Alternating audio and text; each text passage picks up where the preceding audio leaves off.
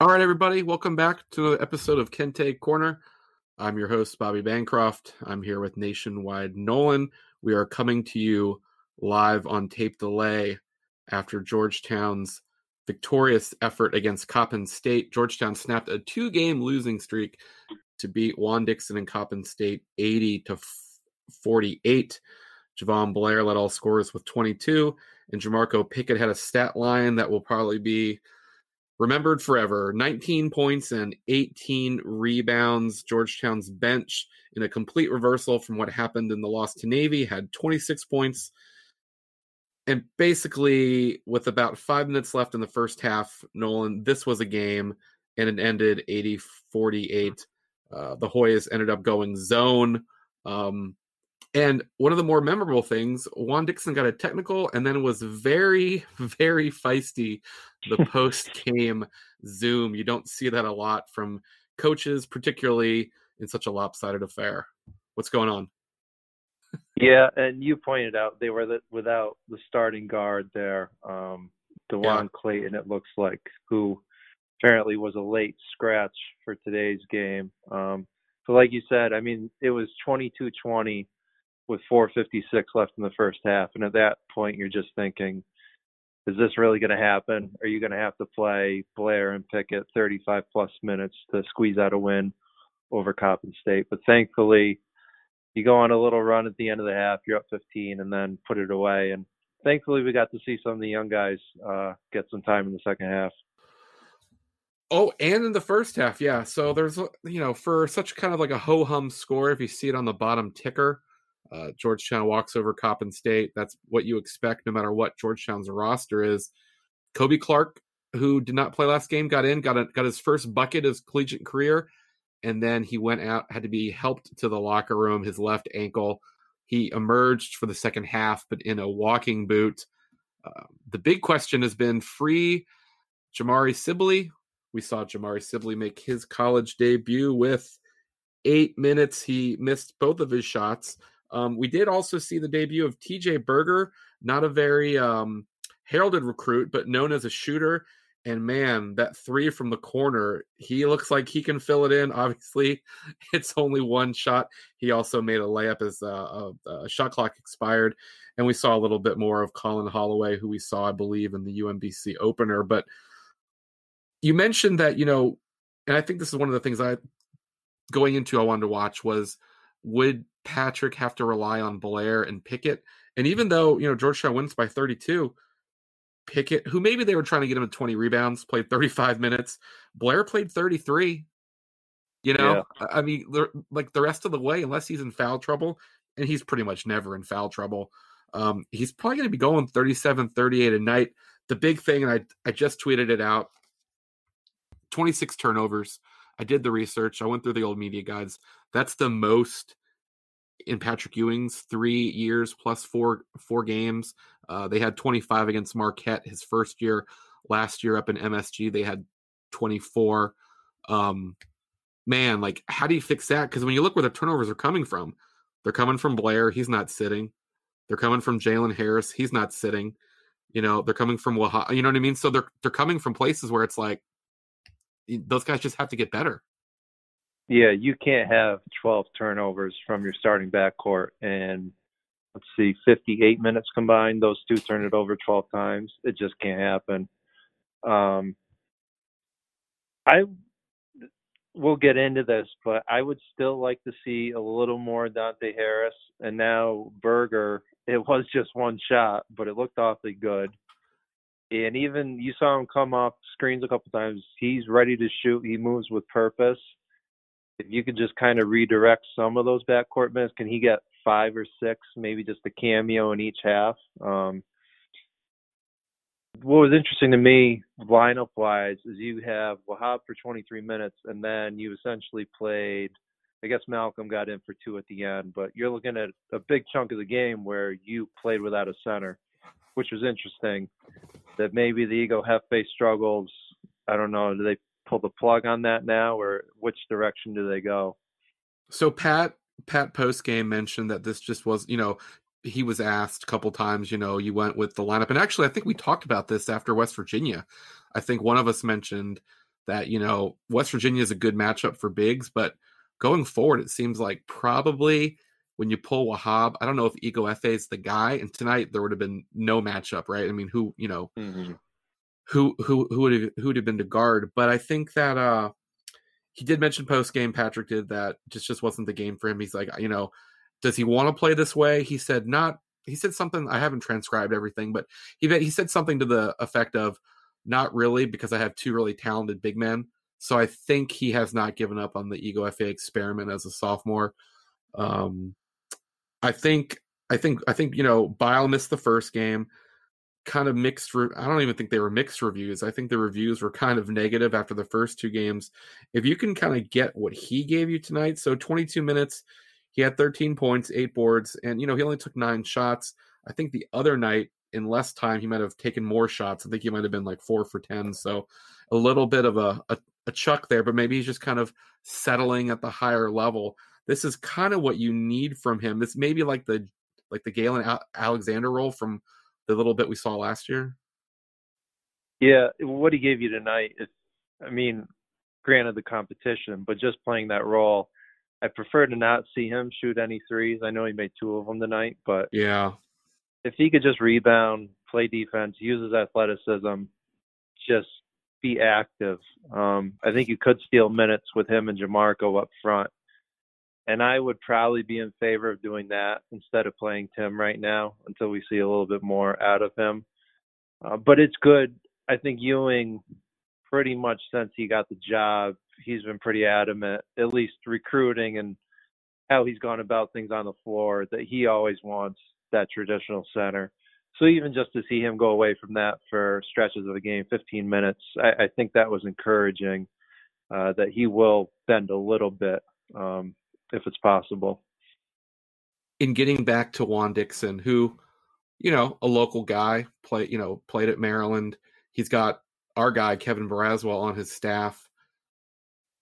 He actually played for Ewing in the pros for a little bit when he was on the Wizards, and I think that was one of Patrick's first jobs as an assistant. He mentioned about, the game for him, from his point of view as the Coppin State coach, kind of fell apart when Georgetown went smaller. One of the things he said, which, you can't really disagree with it, is that, well, that just shows you we were getting anything we wanted defensively as far as Georgetown going zone and playing a little bit smaller. You a little surprised to see that? I know on TV that, I think Raftery and whoever his partner was talking about how Louis Orr is on the staff, and obviously some of that zone bleeds in. But it was, I actually rewound the game for a second. I'm like, wait a minute, is Georgetown in a zone? And they were in a zone for like a decent amount of time. And it was right after that I'd actually made some notes. There was 2 possessions in a row Coppin State had where Pickett yelled out, "We're switching everything." You could hear it on TV because there's no fans. And there was just multiple times you had 2 Hoyas guarding 1 Coppin State player. What did you think about the zone? And do you think because of this year's team composition, they're going to end up playing more of that than I'm sure Ewing wants to? I would, to that point with Jamarco, I would kind of prefer if they do downsize that you just switch everything. Okay. Like that. The zone, when Ewing has sprinkled it in the first couple of years here on the job, it's usually ended in a disaster. Yeah. Was it the one Syracuse game that it pretty much lost them that game? Yep. I think maybe the first year where Tyus Battle kind of hit a couple shots in it. Both of those games were just brutal for them. Yeah. So I've just not been a fan of it. I think JT3 did a really good job. He seemed to coach it pretty well, and when he threw it out there, it was effective. I haven't seen that yet from Ewing. And in such a condensed off season where he's said we haven't had time, it would surprise me to see them use that much. Certainly this coming Friday is not the game to pull that out with. You might not have any luck with whatever you do against Villanova, but the zone, just personal preference, I'm not a huge fan of it. If they could just kind of have a switching defense when they go smaller, I could see them having success with that. But it was good to see another wrinkle, because those first couple of minutes of tonight, I was just thinking how disinterested I was rapidly becoming with this team. Yeah. Because they just didn't do anything different than years past, and it just looked like the same thing over and over, just probably with lesser ability this year. So to throw something else out there, see what sticks. I think that's what this year is about. See what sticks, really. Yeah, I think I actually stayed off Twitter. I had just made some, I guess they're pretzel bites or something. I don't know. So I was running a little bit late to get into my basement, which is a luxury you have in 2020 because I would have, been at McDonough or been at Capital One Arena. So I was just kind of getting ready. I didn't eat dinner, and I got down there and the game wasn't going very well. I didn't have my computer open yet. I wasn't on Twitter, which is sort of, I don't know if it's therapeutic or sometimes it's just probably nice best to stay away. Sometimes it's just nice to sort of watch the game and actually watch all of it rather than just immersed in nonsense. And I'm not saying that I'm not putting nonsense out as well. I'm not trying to act like I'm above everybody by any means. But I saw people were kind of getting in early and I decided to stay away from it because I felt like, look, things are definitely not great, but I'd be really surprised if tonight didn't work out well. And it did, but yeah, it was definitely a little bit longer than you would have liked. You would like to put them away earlier. I actually thought, I know maybe it's just my bias because I really liked what Kobe Clark gave him in game one, that he came in immediately and, I think he got a bucket down low. And then, he actually tried to block an alley-oop attempt, or at least break it up, which is where he got hurt. But I was thinking, okay, if they can just get these guys in, and that's kind of what happened. So, like you said, it went from the beginning of the game being like, "Oh my gosh, this is bad," and then at the end of the game, and this is why it's Twitter's there and it's informative in some parts, but if you kind of just bleed all over Twitter, in like any moment, you can end up looking like a real fool. And trust me, I'm sure I have. But so it went from like the worst of times to the game ends, you've got Dante Harris, you've got TJ Berger, you've got Jamari Sibley, you've got Colin Holloway, and I think it was Malcolm Wilson. Before that, it was Pickett. Yeah. I think they were trying to keep him in for 20 rebounds. But then you're like, you know what? And I said this to you right before we started recording. It's almost like if that group played a lot and they lost a ton of games, I think the fan base would kind of be okay with it. Yeah, it's just a matter of, I mean, I don't see this team winning many conference games no matter what lineup they throw out there. So, and we talked about this. I mean, he's not coaching for his job this year. Some of those guards that are seniors, maybe they'll use the extra year if they want to come back. I don't know. I would doubt it. So why not see what you have with Dante Harris or Berger? I think, I threw this out on Twitter. Like, say your point guard split minutes-wise is 22 for Jalen, something like 18 for Dante, and then you redirect some of the Blair Carey minutes, so Berger is playing 6, 7, 8 minutes a game. I just don't see the harm in that. Hopefully Kobe Clark's okay, because I do think he can play a role on this team. I mean, you just watch the way that kid moves around. Yeah. There's no wasted motion. I mean, they get the ball, he sprints up the court. He flies around on defense. He's the kind of guy. He's a glue guy that I think can have a nice career. So I would just give those guys a shot. Obviously, you throw them out there against the Villanova or Creighton for heavy minutes, it's going to be ugly. And I'm not saying to do that. I mean, you have the experienced guys here for a reason. You do have to play them.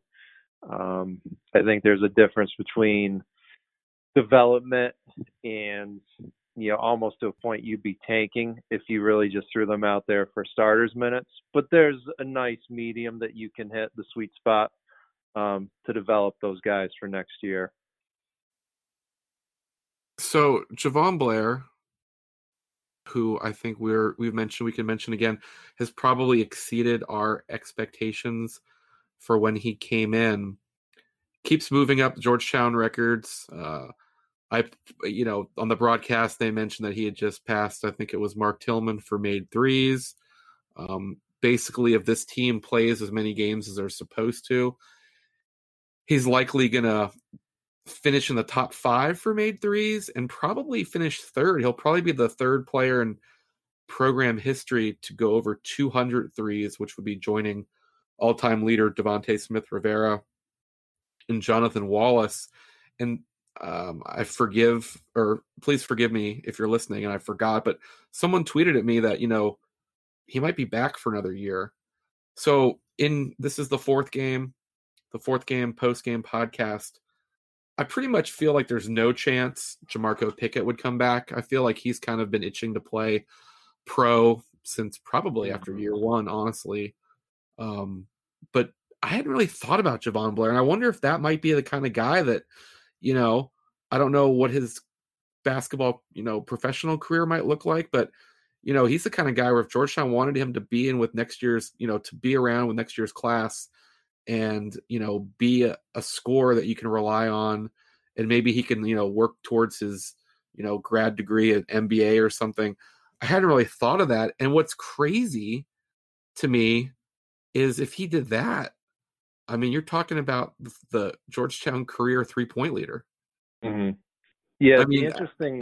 I mean, if you look at his game log this year, I mean, every game he scored at least 17 points. Yeah.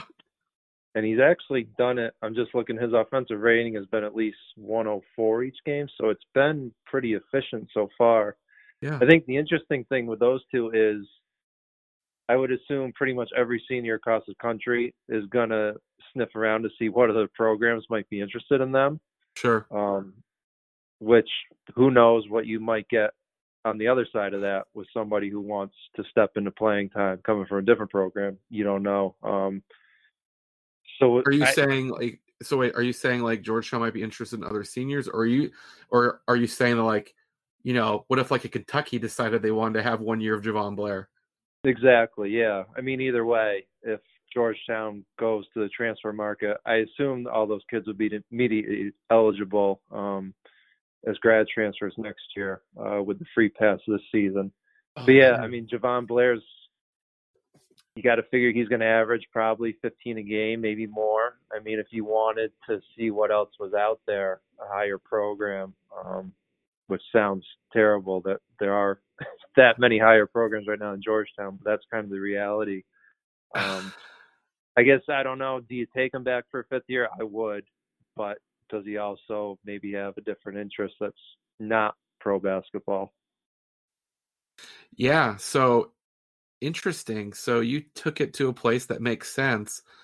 And I wouldn't say I was trying to be positive, but I wasn't trying to be negative. Yeah. But that just puts me in a different spot of thinking, it's one thing if you get a guy, a kid like Akinjo or McClung, they transfer to, a Power 5, and, currently most Power 5s that just, are in a better spot than Georgetown right now. But if Georgetown were to lose a player in, like, the hired gun situation, I think that maybe just me, that would really sting. Yeah. It's funny. Obviously, this is like completely we've gone into like a second or third layer of a hypothetical here. I was just looking at career 3-point numbers. But yeah, no, I think that would be, wow. That would really be tough. To go back to a positive note, I mean, those two have kind of ended up being the last men standing. So if they survived these 4 years and stuck around, I guess you give them the benefit of the doubt that they'd be interested in a fifth year here before they go elsewhere. Or you say, hey, you know what? You couldn't have done more. Enjoy. Mm-hmm. But yeah. So the two things I wanted to look at were Sibley and Clark playing. It was great that they played. Really, really, really tough that Clark got injured. Anyone that's played basketball, I'm sure you've played basketball, probably still play basketball. I still play basketball. Those high ankle sprains, man, like that's not something you recover from quickly. So that's why that's just obviously, you hope it's not broken, but some of those sprains are as bad as breaks. Yeah. And he was already in a boot tonight, wasn't he? Yeah. Okay. Yeah. So you're not going to see him Friday for sure, I would think. No, I don't think you're going to see him till there's games. The next time you see him in a game will be a game that's not scheduled yet, if you know what I mean. Yeah. So I guess for everybody's favorite topic, does Jamari Sibley almost have to play some minutes now. So you were on him early. You did a film breakdown of him, I want to say, during the summer. What'd you see tonight? About what I expected. I don't think he's a very good shooter, so to see him miss those 2 shots wasn't a surprise. It's just going to take time. I think you saw physically he has the frame, but he has to fill it out. It's just, I think, just from a physical development standpoint, and it hurt him last year being hurt that he missed all that time. I don't know how many games he actually missed, but it seemed like it knocked out a big chunk of his season. So I guess he did get the call tonight before Holloway. Was it 8 minutes to 5 minutes, which was a reverse from the first game of the year. It felt like Holloway was out there almost before anybody. So I think you're asking a lot if you ask him to play a role in the Big East this season, just from a physical standpoint. And you heard Raftery on the call. I mean, obviously somebody in the program said to him, like, yeah, we like this kid long-term upside, but I just don't know what you get out of him in the short term. Did you like that Raftery's partner, I think less than a minute into the game, compared him to Otto Porter? That would be awesome, but I would settle. God, who would I compare him to? I don't even know. I thought what you just said, as soon as because I don't think anyone, as soon as he got in, I was like, wait a minute, because I was looking at Twitter, then I looked over, and I was like, wait, is 14 in the game? And then I clicked on the stats broadcast, and he was in. I immediately tweeted Sibley was in, and I thought his frame, like, they always talk about the all-airport team. I thought, just looking at him, you're like, okay, this guy looks like a guy. So like immediately, like you can just already see why he would be in the mix for being one of the better recruits without even like watching him dribble a basketball or try and defend. So immediately it kind of came like, okay, I get it. But yeah, I mean, you can be 6'8", 200 pounds and be Otto Porter, and you can be 6'8", 200 pounds and be Victor Samnick. So it's time will tell. So our friend Tony Jones at The Athletic, covering the Utah Jazz, I tweeted about him. He's actually pretty funny. He's really engaging. He'll pretty much respond to everyone all the time. And instead of like tweeting back to you, he always quote tweets everything, like even if it's just to say yes or something. And I thought, and obviously, he's covering the Jazz and he's doing all these different things, but he still has his eye on Georgetown basketball. I've talked to him a few times. And he made what I think is a common, in my opinion, I told him this, a common mistake by just immediately when you think of bad Georgetown teams or, some of the lesser talented Georgetown teams, you immediately just go to Esherick, And if anything, I think this current stretch of 5 years, I think what it should show you, and I know it did for me when we were doing the brackets, is like, man, some of those Esherick teams could go. And so he said that this was the worst team. I think you might have seen it because I saw you tweet something a little bit later. He said it was the least talented team since Esherick. And I went back and I said, look, Esherick's worst team record-wise was his last team. And that team had senior Gerald Riley. It had Bowman. It had Cook. It had Owens. I mean, shoot, I think even on this team, Cortland Freeman would be a baller. Well, it's easy to forget now that Gerald Riley was a top 100 recruit. He was a great college player. He played a big role as a freshman on the Sweet 16 team. Brandon Bowman, top 100 kid. Him and Ashanti were on maybe the best high school team in the country at that time at Westchester in L.A. DJ Owens, I think he was a pretty well-regarded recruit, just had to sit out that first year. Cortland Freeman, I think it was injuries, but Freeman was actually he was a big recruit.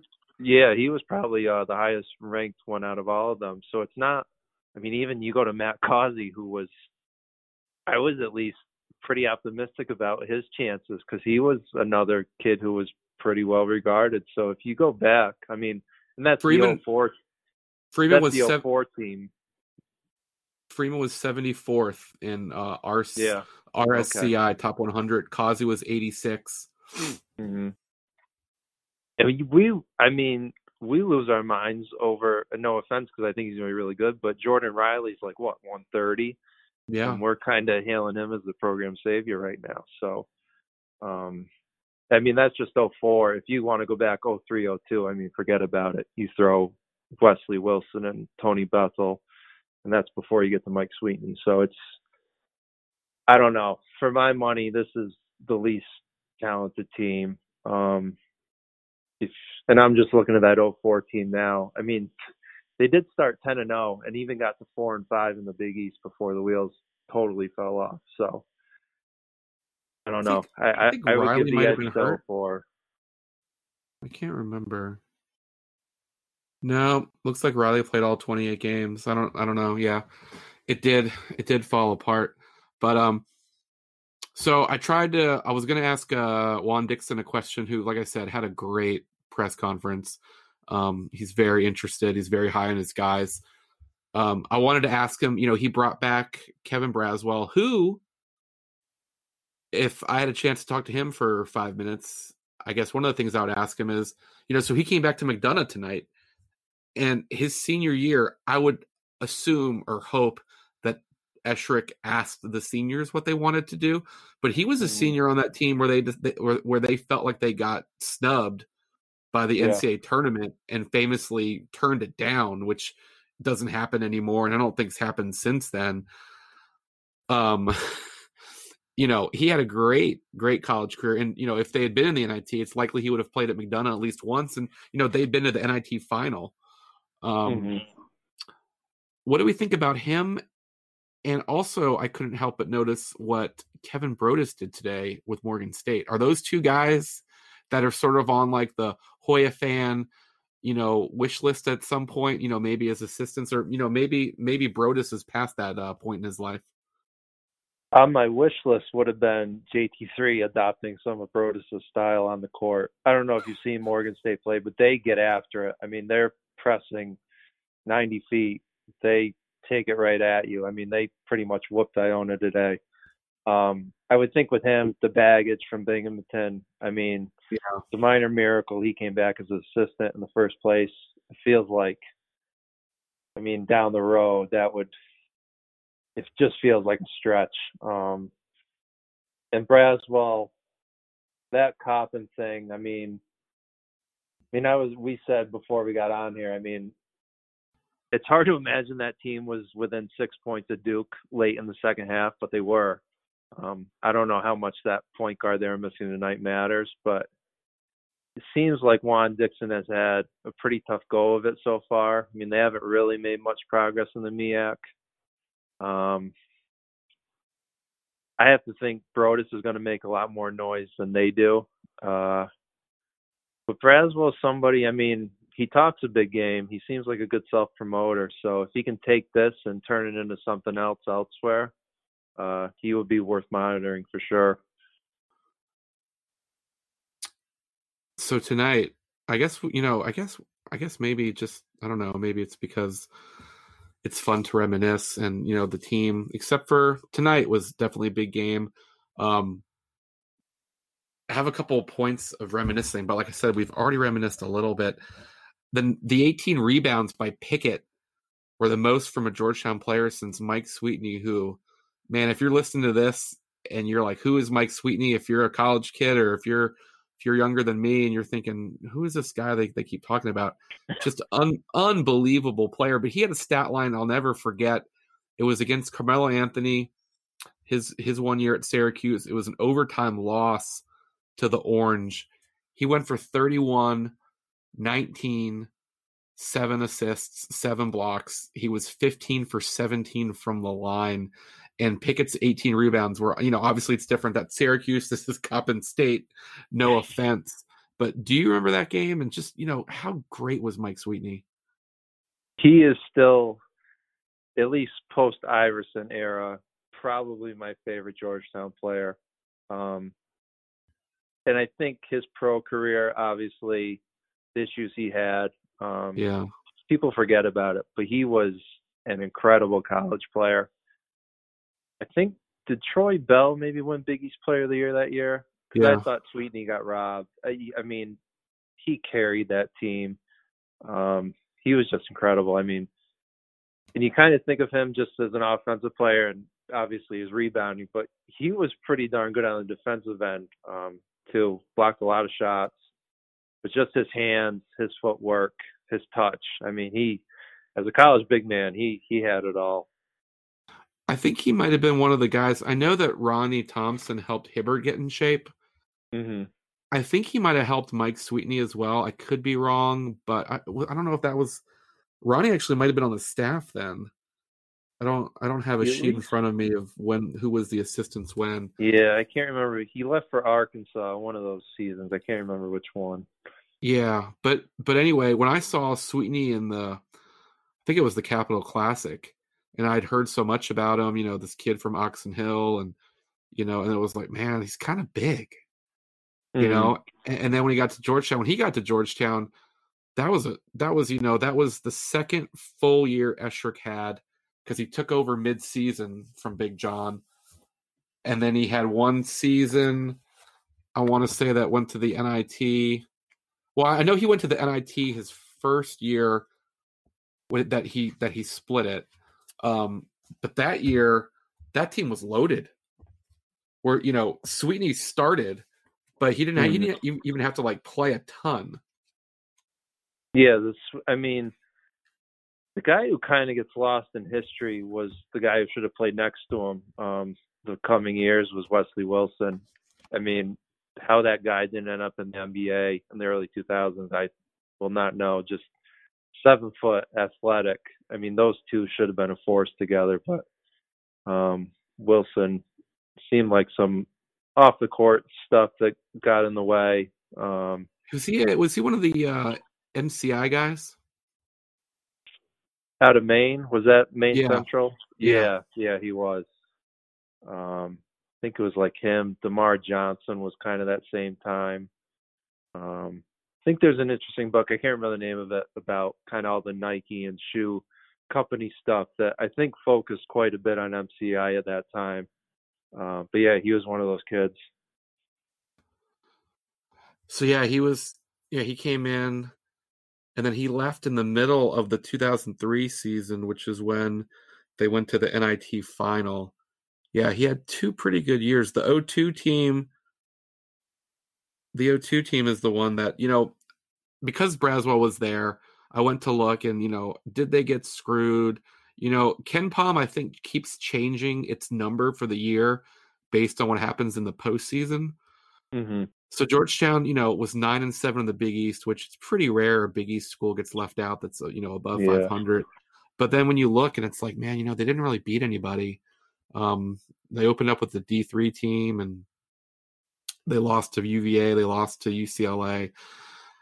They lost to Georgia. The only team they beat that wasn't just ridiculously low in the rankings was South Carolina. But their KenPom was 36, which definitely puts you in the mix of making the tournament. Yeah.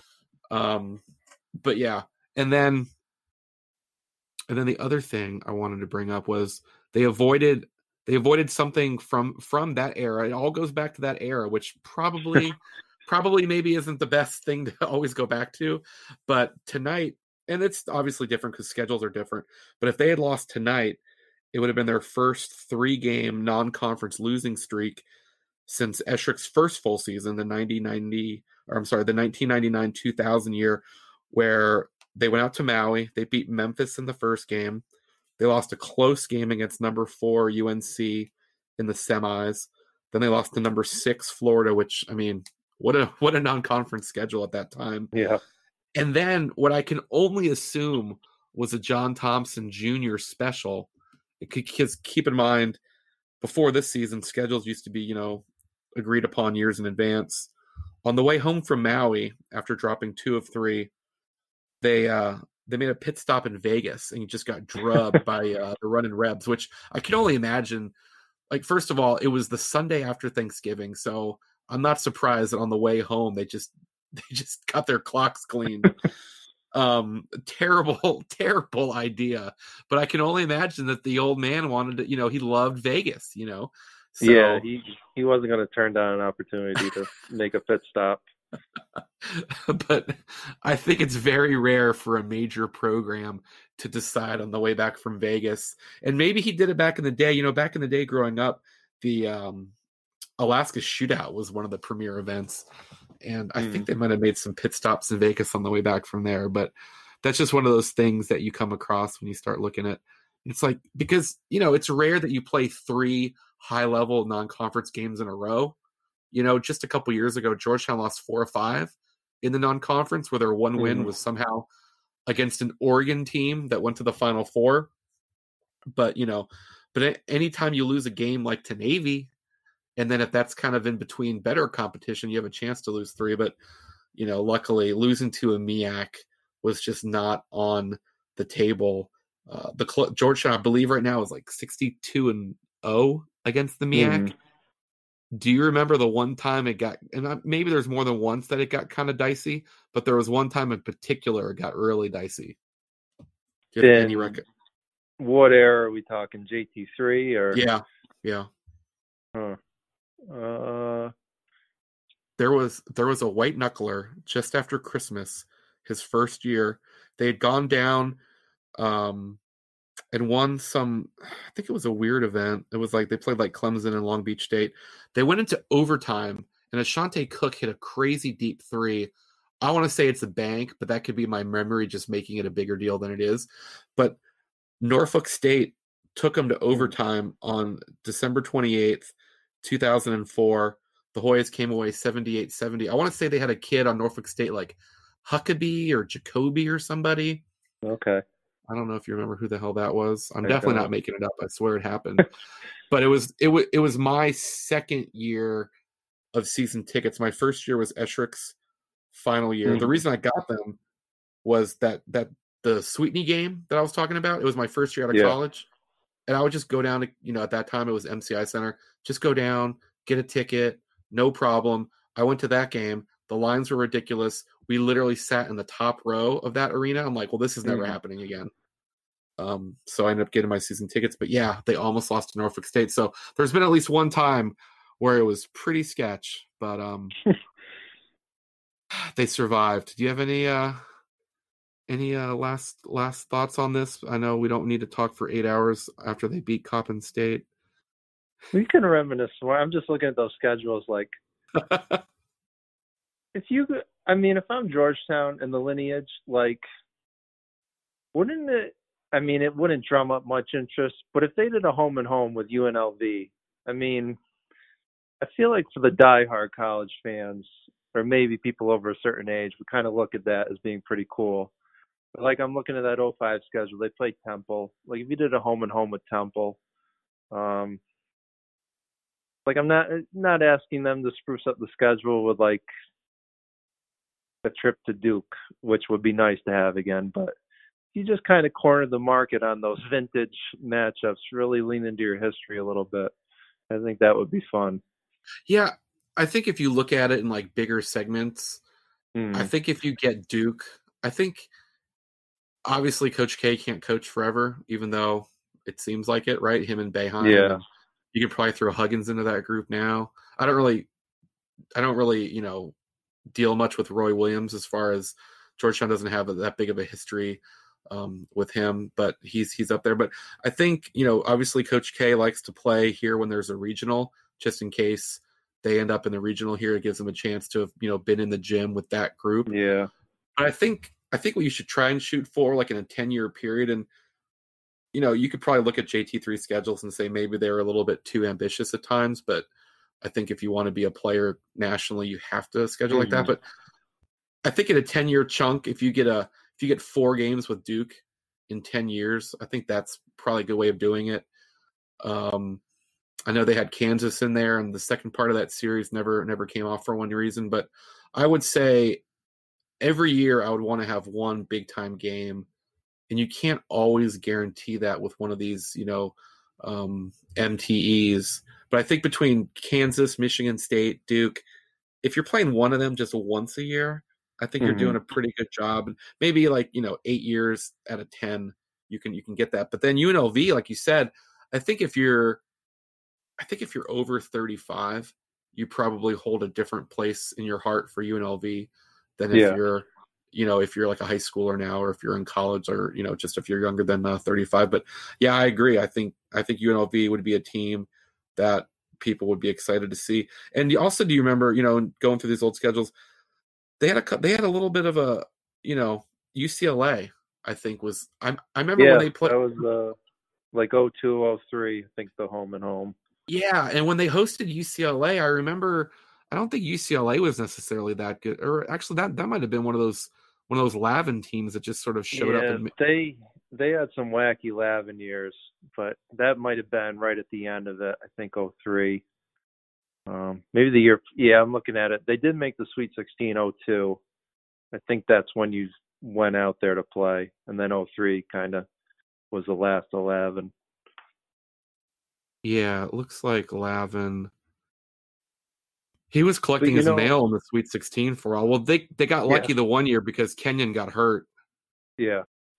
But the thing with Georgetown home and homes, like somebody's always going to be interested to come to DC. I think mostly because they just want to recruit that area. That I don't think anybody's scared of walking into to play a road game at I guess that'd be McDonough this year, but at Capital One. Who's really?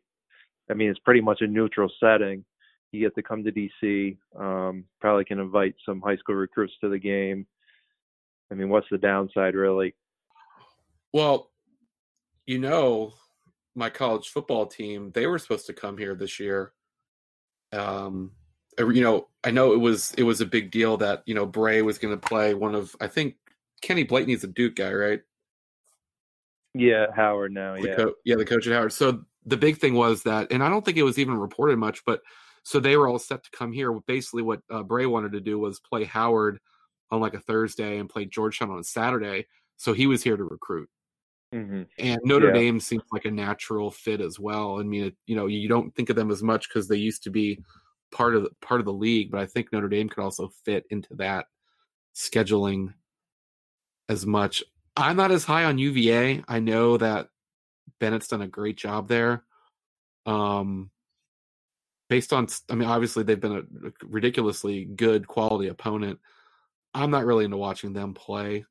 But I think No. UVA makes a lot of sense just because you can just hop on a bus. Hmm. How long do you think it has to be for me to think of Coppin State and not think of Fang Mitchell? I think that's forever. I don't think you can get rid of that. He was there forever, wasn't he? Yeah. And what's weird is, Georgetown was always really big into the MEAC, as you know. Mm, yeah. They've only played Coppin State a couple times, and I can't think that that's by accident. Yeah. Yeah, I don't know what the reasoning there would be. Well, because Coppin State was good. Well, that's true. Yeah. I think it was like, look, if I'm playing a MEAC, I want to play one that can beat me. Yeah. And as a kid, I know that they won one game. I want to say that they beat Texas, right? I think they got That was, I'm looking now, they did win a first round game in 97? Yeah, I think they got Texas or South Carolina. Who'd they get? It might have been South Carolina. That sounds right. They got somebody. I've seen that before, and I had no recollection of South Carolina being a 2 seed. But yeah, it was. They were. Yeah. It was. Oh, you know what? Hey, I nailed it. Oh, I didn't nail it. But so Fang Mitchell and Coppin State, they got South Carolina by 13 in the first round at Pittsburgh, and then in a matchup of the 15 seed versus the 10 seed, they lost by a point to Texas. So yeah, I'm just looking. They finished. KenPom has that. They finished 128th, which for a MEAC school is unheard of. It's unbelievable. Yeah, because they have so much, bad data points, just within your just drags conference. you You're down. talking like 16 plus, I guess, if you play 3 games in the conference tournament, you're talking about 19, basically 300 plus Yeah. data points. But these states that aren't states, do you have a favorite? States that aren't states. So basically, like, Coppin State. I think, Weber State sounds cool. Yeah. App State, Youngstown State. And, there's one this year that I think is the first year they're in the WAC, which in my mind, the WAC's a legitimate conference, but it's not anymore. There's something called Dixie State, and it's in Utah. Yeah. And they used to be the Rebels, so I'm already kind of raising my eyebrows about what's going on in that college. They've now changed their nickname to the Trailblazers, but you start seeing these weird names on the bottom scroll, and you're like, who the hell is Dixie State? And you're like, what is it doing in Utah? What is it? Dixie State was new to D1 this year, I think. What was Tarleton State, I think, which actually has, I believe, Billy Gillespie is their coach now. You're right. Yeah. He resurfaced. App State. Yeah, I don't know. The states that aren't state where is Tarleton State? I have literally, is that New Jersey? If he's Tarleton? If he's coaching, that's got to be Texas. I was going to say Texas or New Jersey. You're usually doing pretty well when you're playing a state that's not a real state, generally speaking. But yeah, so that's it. This is it. I wrote something today that I called some people about to make sure I wasn't a total idiot, and basically try to figure out Connecticut's on pause. DePaul is on pause. So they have rescheduled the Friday opening games. Georgetown plays Villanova on Friday. The DePaul game is off. They were playing, I want to say, Seton Hall. St. John's was playing UConn. So on the fly, Seton Hall and St. John's are now playing. They bumped the Georgetown game to 7. And I was trying to talk to people that might know stuff and just say, hey, like, how long does the Big East give you to try and reschedule a game? Because if you look at who's playing this weekend, it seems like Georgetown and Villanova, I know that this wouldn't be a real hit with Georgetown fans. It makes a lot of sense if they just play a back-to-back, which is what the Patriots doing. Yeah. I mean, the goal this year is just getting games. I'm sure Villanova wants to get in as many as quickly as they can, so why not? Yeah, so Villanova and Georgetown right now, so DePaul's definitely not playing. Villanova was supposed to host DePaul on Monday. That game is off. Okay. Georgetown currently, even though Dan Hurley has some quotes out there and the UConn AD, it doesn't sound like that game's happening on Sunday. So FS1 has a game on Sunday night from McDonough that FS1 was getting ready to broadcast. That's on the schedule. It's an NFL Sunday, so it's not the biggest loss, but, there's advertising, all that stuff. FS1 on Monday was supposed to have DePaul at Villanova. So right now, of the schools in the Big East that don't play either Saturday, Sunday, or Monday, the only 2 schools are Villanova and Georgetown. Now, Providence is the other team that you could maybe bring in on Monday and play at Villanova because they don't play till Thursday. And by the way, their Thursday game is against UConn, who we have no idea if they're going to be able to play or not. But what would you think about this Georgetown team if they had to play a back-to-back with with Villanova? I think it would be good just to get the games in. And you also, assuming you don't play Villanova again, which I suppose could happen, you kind of get it out of your system. You say, okay, look, Villanova is who they are. We got that out. Like, we have a chance to learn from this, get better, and then you kind of move on. I think it would be better to play Villanova on Sunday night than to just not play for basically going from Friday the 11th to Sunday the 20th without playing. And Georgetown has exams starting on Monday the 14th. So that's probably the reason that they don't play at all next week during the week. But I think if the option is play Villanova back-to-back or just wait, I would just say I think it would be better to play. Yeah, I think if you have a team, if you're home or on the road and you're there and there's an opportunity just to play the back-to-back, go ahead and do it. I don't really see the downside to it. I mean, Georgetown itself has been lucky to not run into any pauses or shutdowns, as far as we know. So as long as you're healthy and can get games in, get them in. Yeah, and honestly, obviously the better team is always favored, right? We understand Georgetown picked 11th is probably, I think I mentioned today, this might be one of the last times they're favored all season. Mm-hmm. I think they were favored by as much as 17, and I think the number actually went up during the day. I don't know what kind of person's betting Georgetown versus EMEAC, but apparently people are. I would think that if you play Villanova on Friday and you play them again on Sunday, I think you'd have a better chance winning that game because, if Villanova does what you'd expect them to do on Friday, they might not be completely engaged on Sunday's game until maybe, oh my God, there's 8 minutes left and it's like actually, a game that's within the balance. I would say, now this is obviously hypothetical upon hypothetical, I would say that's probably to your favor if you're a team like Georgetown. I would agree. And I'd say even if the Big East schedule gets a little hectic and they're just throwing games together for who's available, probably works in your favor too, because you've got a lot of new parts this year.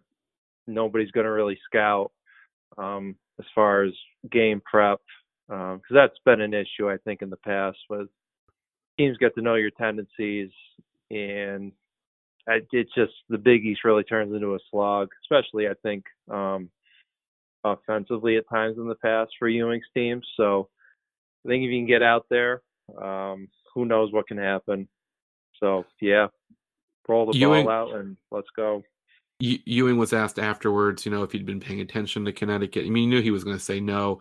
Just, what do you think about the situation? Would you be willing to schedule another non-conference on the fly? And he basically didn't rule it out. And I think I'd probably at this point stay away from non-conference because I know within the conference, the schools are kind of, they feel good about that, you've been doing the same thing that we're doing, as opposed to, I've seen a lot of these, my school, JMU, they've had some games fall apart with Maryland, and I think Towson had a game fall. I feel like the bigger schools have more money for the testing, and it's more uniform, and what everyone in the league is doing because they're listening to Val Ackerman and all that stuff. I'd probably, you keep the game with Syracuse, they're in the ACC. I think if you do schedule non-conference going forward, I would keep it to a bigger school on your side of the country, if that makes sense. Yeah. And Hurley said if their first day back is like the day before, he won't play, right? Yeah, I mean, how could you expect him to play? Yeah. Yeah, which for me is disappointing because then we could have talked about if Georgetown could have hired him back in 2017 or not. But I guess we'll have plenty of times to discuss that. There was I remember Ben and I used to talk a lot about, I don't even know why, because things were going well. It's probably because of the tournament losses and, hey, if something ever happened to you, or who would you want? Mm-hmm. And I'm sort of embarrassed to say who I wanted because it's not gone well. Do you want to try and guess based on that little statement? He head coach at a high major right now. Yeah.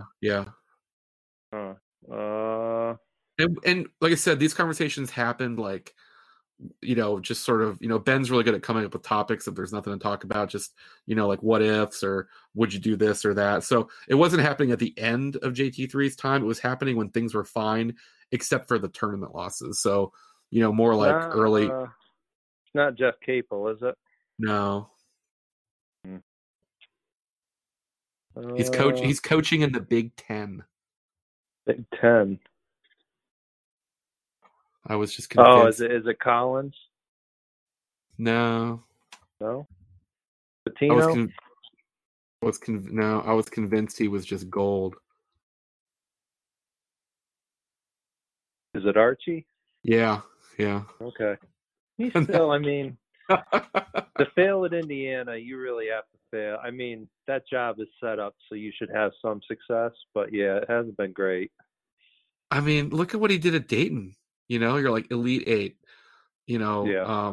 They just and I guess he had some. I guess I'm looking now. His tournaments weren't that great, but 10-6 in the A10, 13-5, 14-4, 15-3. He just had, to me, the look of a guy that just knew what he was doing. Mm, yeah. Of course, maybe it's Dayton, right? Maybe. Yeah. Pretty solid footing over there. The Hurley one has just been interesting to me because he waited a year after that to take the UConn job, where before they hired Ewing, Hurley was a name when the job was open. I just remember he kind of was in silence those couple of weeks where it really freaked out URI fans that he was going to leave and a bigger job was calling. And now, of course, he ends up in the same conference at a rival. So I think there's a ceiling there, but I think clearly he's established a floor that his teams play very hard and give max effort. So it'll be interesting to track what he does there.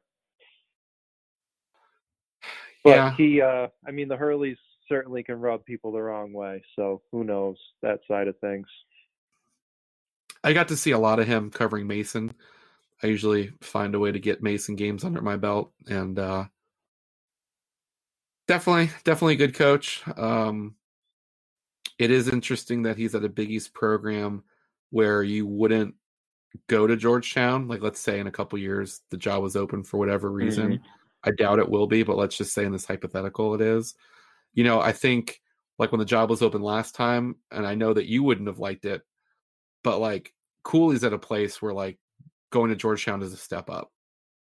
Yeah. And that seemed to actually have some legs just out of his respect for the Thompsons. Right. Maybe that's why he didn't take it, but there seemed to have actually been some substance to that. But, Hurley's at a place, a state school that's won, 4 national titles in the last 20 years. He's not at a place where you would move that way. But, someone, and, I'm sure Seton Hall fans wouldn't want to hear it, but, Willard is at a school still where I think that, moving to Georgetown is definitely a move up from a prestige standpoint. And I think definitely practice facility and all that stuff. But yeah, Connecticut's not a place where you would move that way. Yeah, Willard he was linked with Virginia Tech, 2 seasons ago. So that kind of tells you he would be open to it. Well, I thought, from what I understand, Buzz Williams really wears out his welcome, like really hard. Yeah, I can imagine. Because, I don't think people know, but Marquette, Georgetown obviously, spends a lot of money on basketball, and a lot of that is the rent at Capital One Arena. But, there's always talk about, the amenities that Buzz had at Marquette with, the private planes flying all over the country for recruits. And, I think they got into a battle over there because he was just reeling in the JUCOs, which sometimes can be a problem with administrations. You know what I mean? Yeah. But apparently he just goes through, he just wears people out.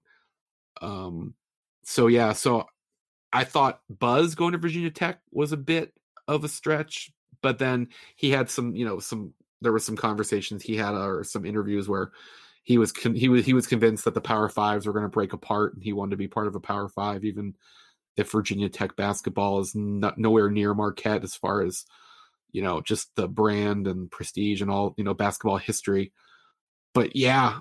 And then if the Big East were to lose 2 straight guys to Virginia Tech, which has just been a complete also ran, whether it's the Metro Conference, the Big East, or now the ACC, that wouldn't really be the best look of all time. No. But it's good for Seton Hall. It's good for Providence. I don't think Cooley's going anywhere anytime soon. And Willard, I could see leaving. I could see a better job, opening up for Willard. Or, if he rides it out, he could sort of make Seton Hall a thing that they haven't been since, I guess, Carlesimo's been there. Yeah. I got to think. It does seem like there's a little bit of a ceiling there. And he's off of that Pitino tree where I got to think he's pretty well regarded around the country. And I would think eventually he wants to try to, I mean, if you look at it, if Mick Cronin can get UCLA, I mean, That's why unbelievable. can't That's Kevin just, Willard? is there anyone anywhere else in the country that's sort of that's that's so above his like grade, in my opinion. You know what I mean? Like, I feel like UCLA would have been better off just hiring like some famous player that had never even, like if you told me that like Jason Capono was coaching, I have no idea what Jason Capono has been doing, but it'd make more sense. Yeah. But man, Mick Cronin at UCLA, like, how do you sell that? Like, I mean, and then like you turn around and you're like, Ben Howland wasn't good enough for you. You were in 3 straight Final Fours. I think they made 2 out of 3 national championship games, I think. Yeah. I don't even think of Mick Cronin as being a good Big East coach. No. And that's, just seems like UCLA, just it kind of gradually, the standard there just got lower. And now you're kind of an afterthought, even though Cronin, I'm sure he kind of gives you a floor he'll get to, but we saw it. There's the way his teams play, there's a ceiling too. So, yeah, I guess you don't know what I was about to say. You don't know what that Adidas money is doing, but they actually just switched to the Jordan brand. Yeah. Yeah, looking from the Pac-12 network stuff to the Adidas deal, it seems like they just haven't been able to. Nothing's gone right, it feels. Wait, actually, were they? Had they gone Under Armour? Or was it Under Armour? Yeah, that was the deal. I think they had been Adidas at some point. Yeah, before that. Yeah. Oh my God. Yeah, Alford got them to a certain point, and that wasn't good enough. But if you look at the run they had with Howland, they're the finalists, then Final Four, and then he started to only make the tournament, and that wasn't necessarily good enough. Is Alford coaching anywhere now? He's not. Is he back Nevada? At Nevada. Yeah. He's had a very interesting career from that one Sweet 16 with Southwest Missouri State. I might actually have to label this just a college basketball pod. I'm not sure.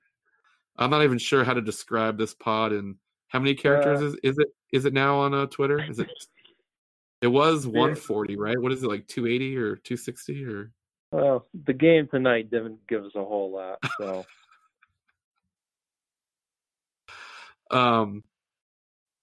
Are you back on Friday? Or are you taking a break from these?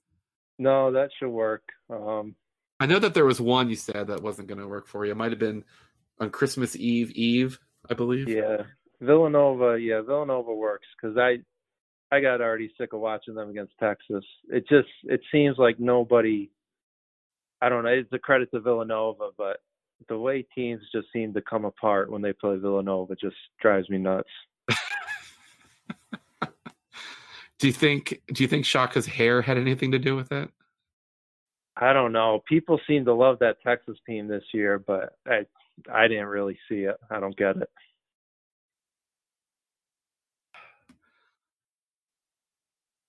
I'm not sure.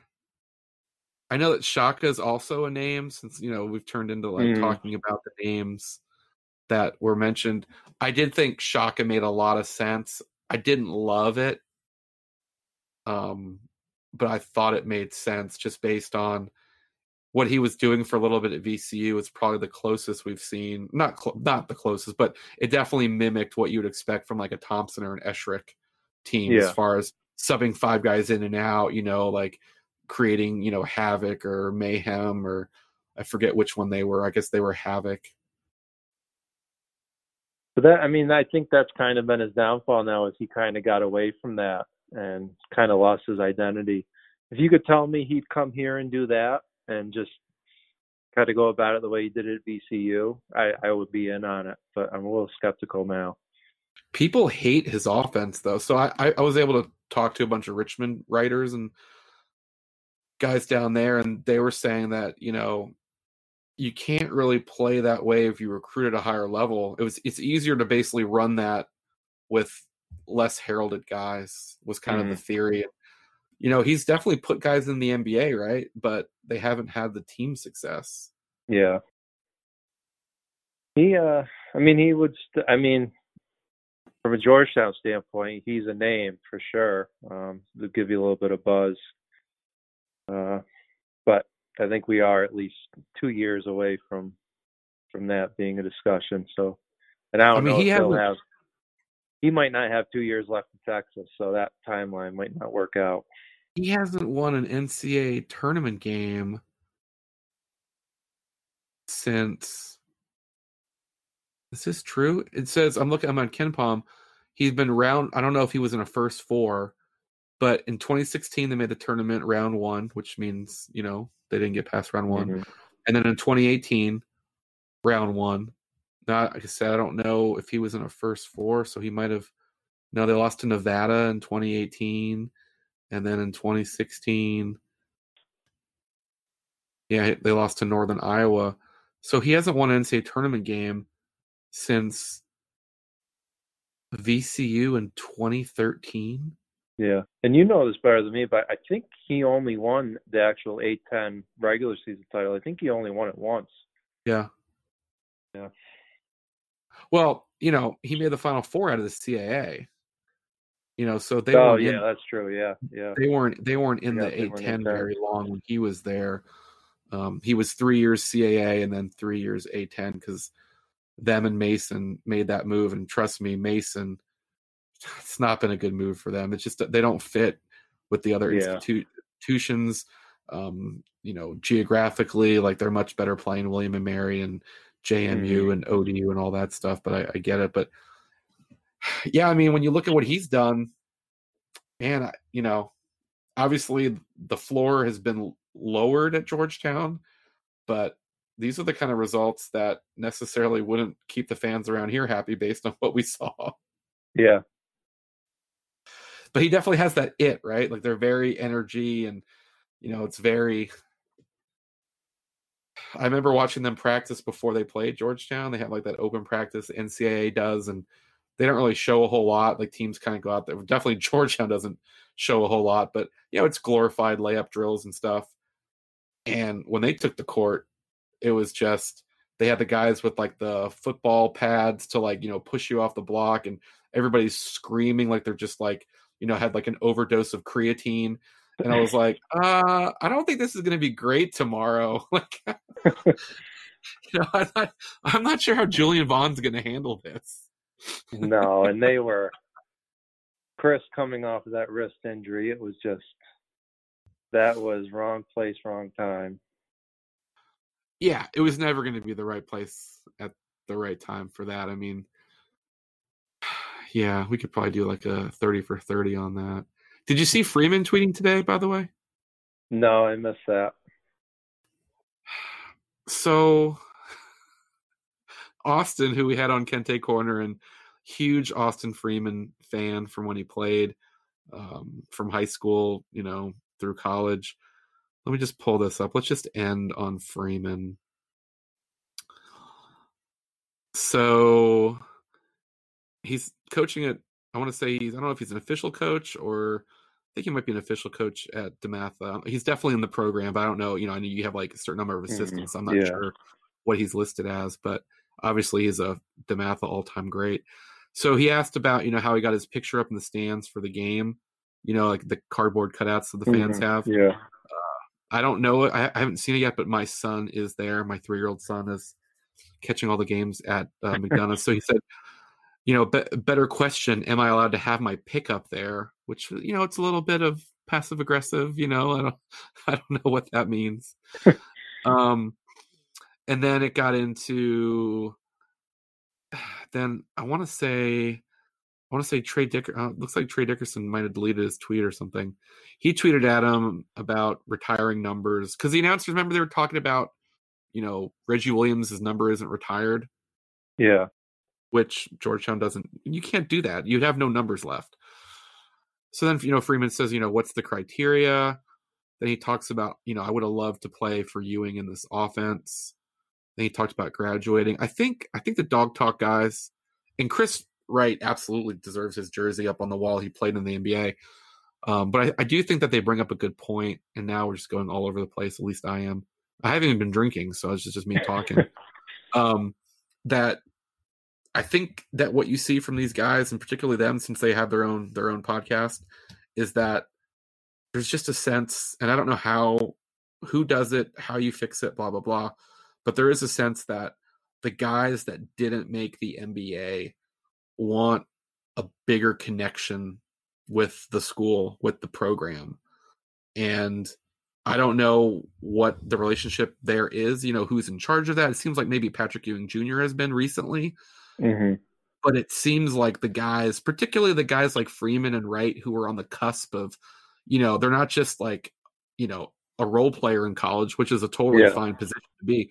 But the guys that like kind of just missed the NBA, the kind of guy that played summer league a couple years in a row and never really stuck, but played overseas, like Austin, those are the guys that I feel like they really want to have more of a connection. And it doesn't seem like it would be that hard to do. And I hope that that's able to happen. And I don't like saying these things without giving a recommendation about what I would do. So I'm not really sure what it is, but I think that there's got to be something to come up with where these guys can get connected more. And I know Austin, for example, like last year, once he retired from playing overseas, he was at every game, like sitting front row, like over near where John Thompson Jr. would sit.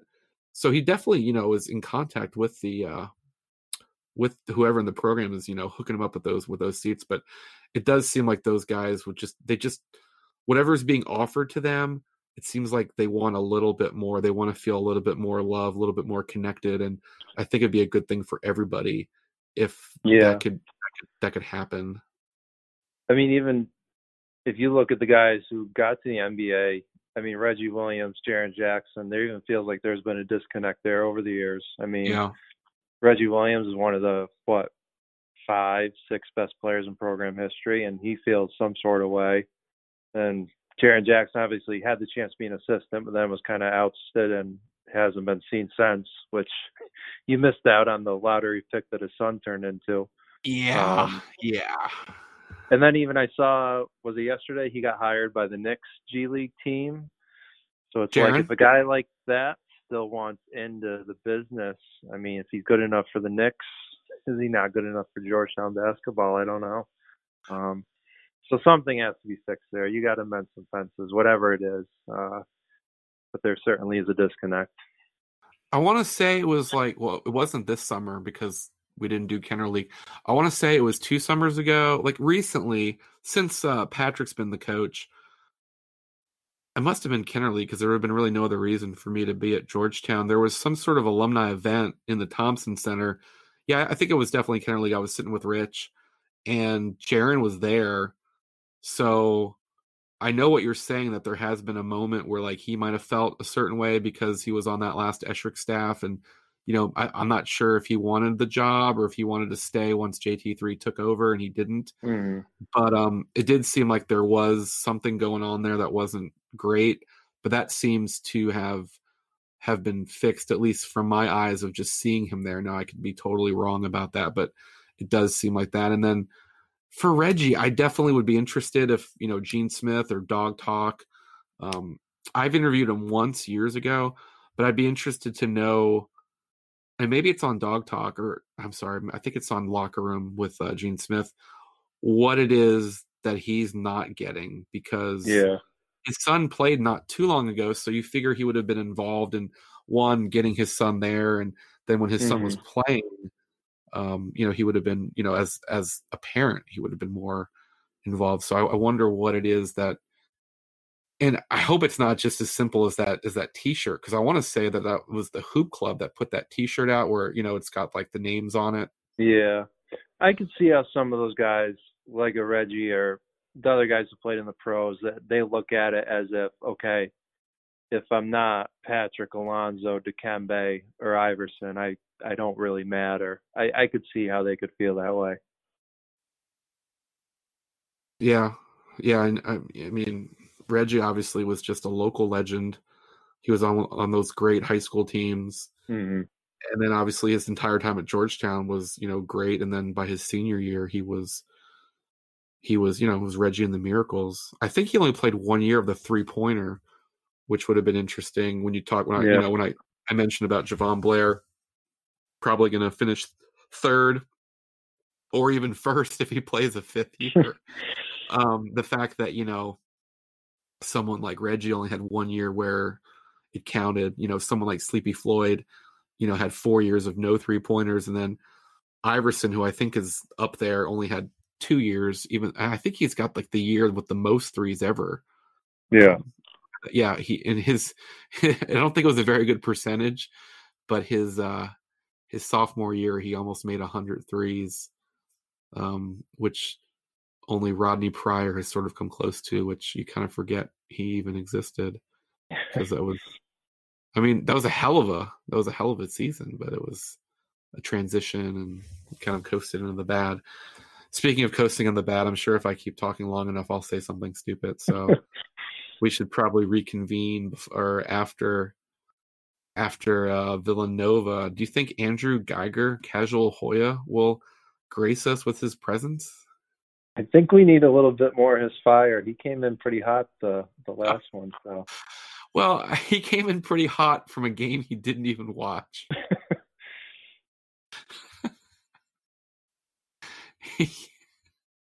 Yes. It's understandable. If I didn't watch that and I saw Navy 78-71, I get it. But looking ahead, I don't even know what game he could come in hot. I guess if some weird score gets thrown out there, or shoot, a couple years ago we saw didn't DePaul boat race with like Max Strus? Didn't they boat race Georgetown? Yeah, I think the DePaul games and St. John's. I think the fan base is still kind of holding on to, okay, well, we're at least not them, and I think that could change this year. Well, I'm just trying to map out like when Andrew could just, like you said, come in hot and just, flame everything. And I suppose if they throw up a real clunker in the dome or something, I did expect him, if things went really bad tonight, I expected him to clear his schedule out. I know he's living in Central Time, so it's even like more convenient for him. Mm-hmm. But everything went well.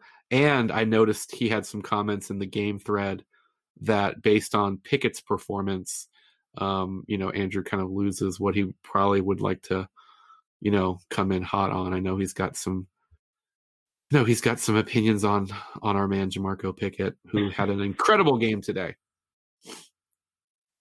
All right, everybody. I hope you've enjoyed this Coppin State recap, that it's gone in a lot of different sidebars, which I've truly enjoyed. He's Nationwide Nolan. I'm at Bobby Bancroft, and we will see you after hopefully what is the Big East opener on Friday. Fingers crossed, COVID related, no problems. Sounds good. Thanks, Bobby. Let's see it.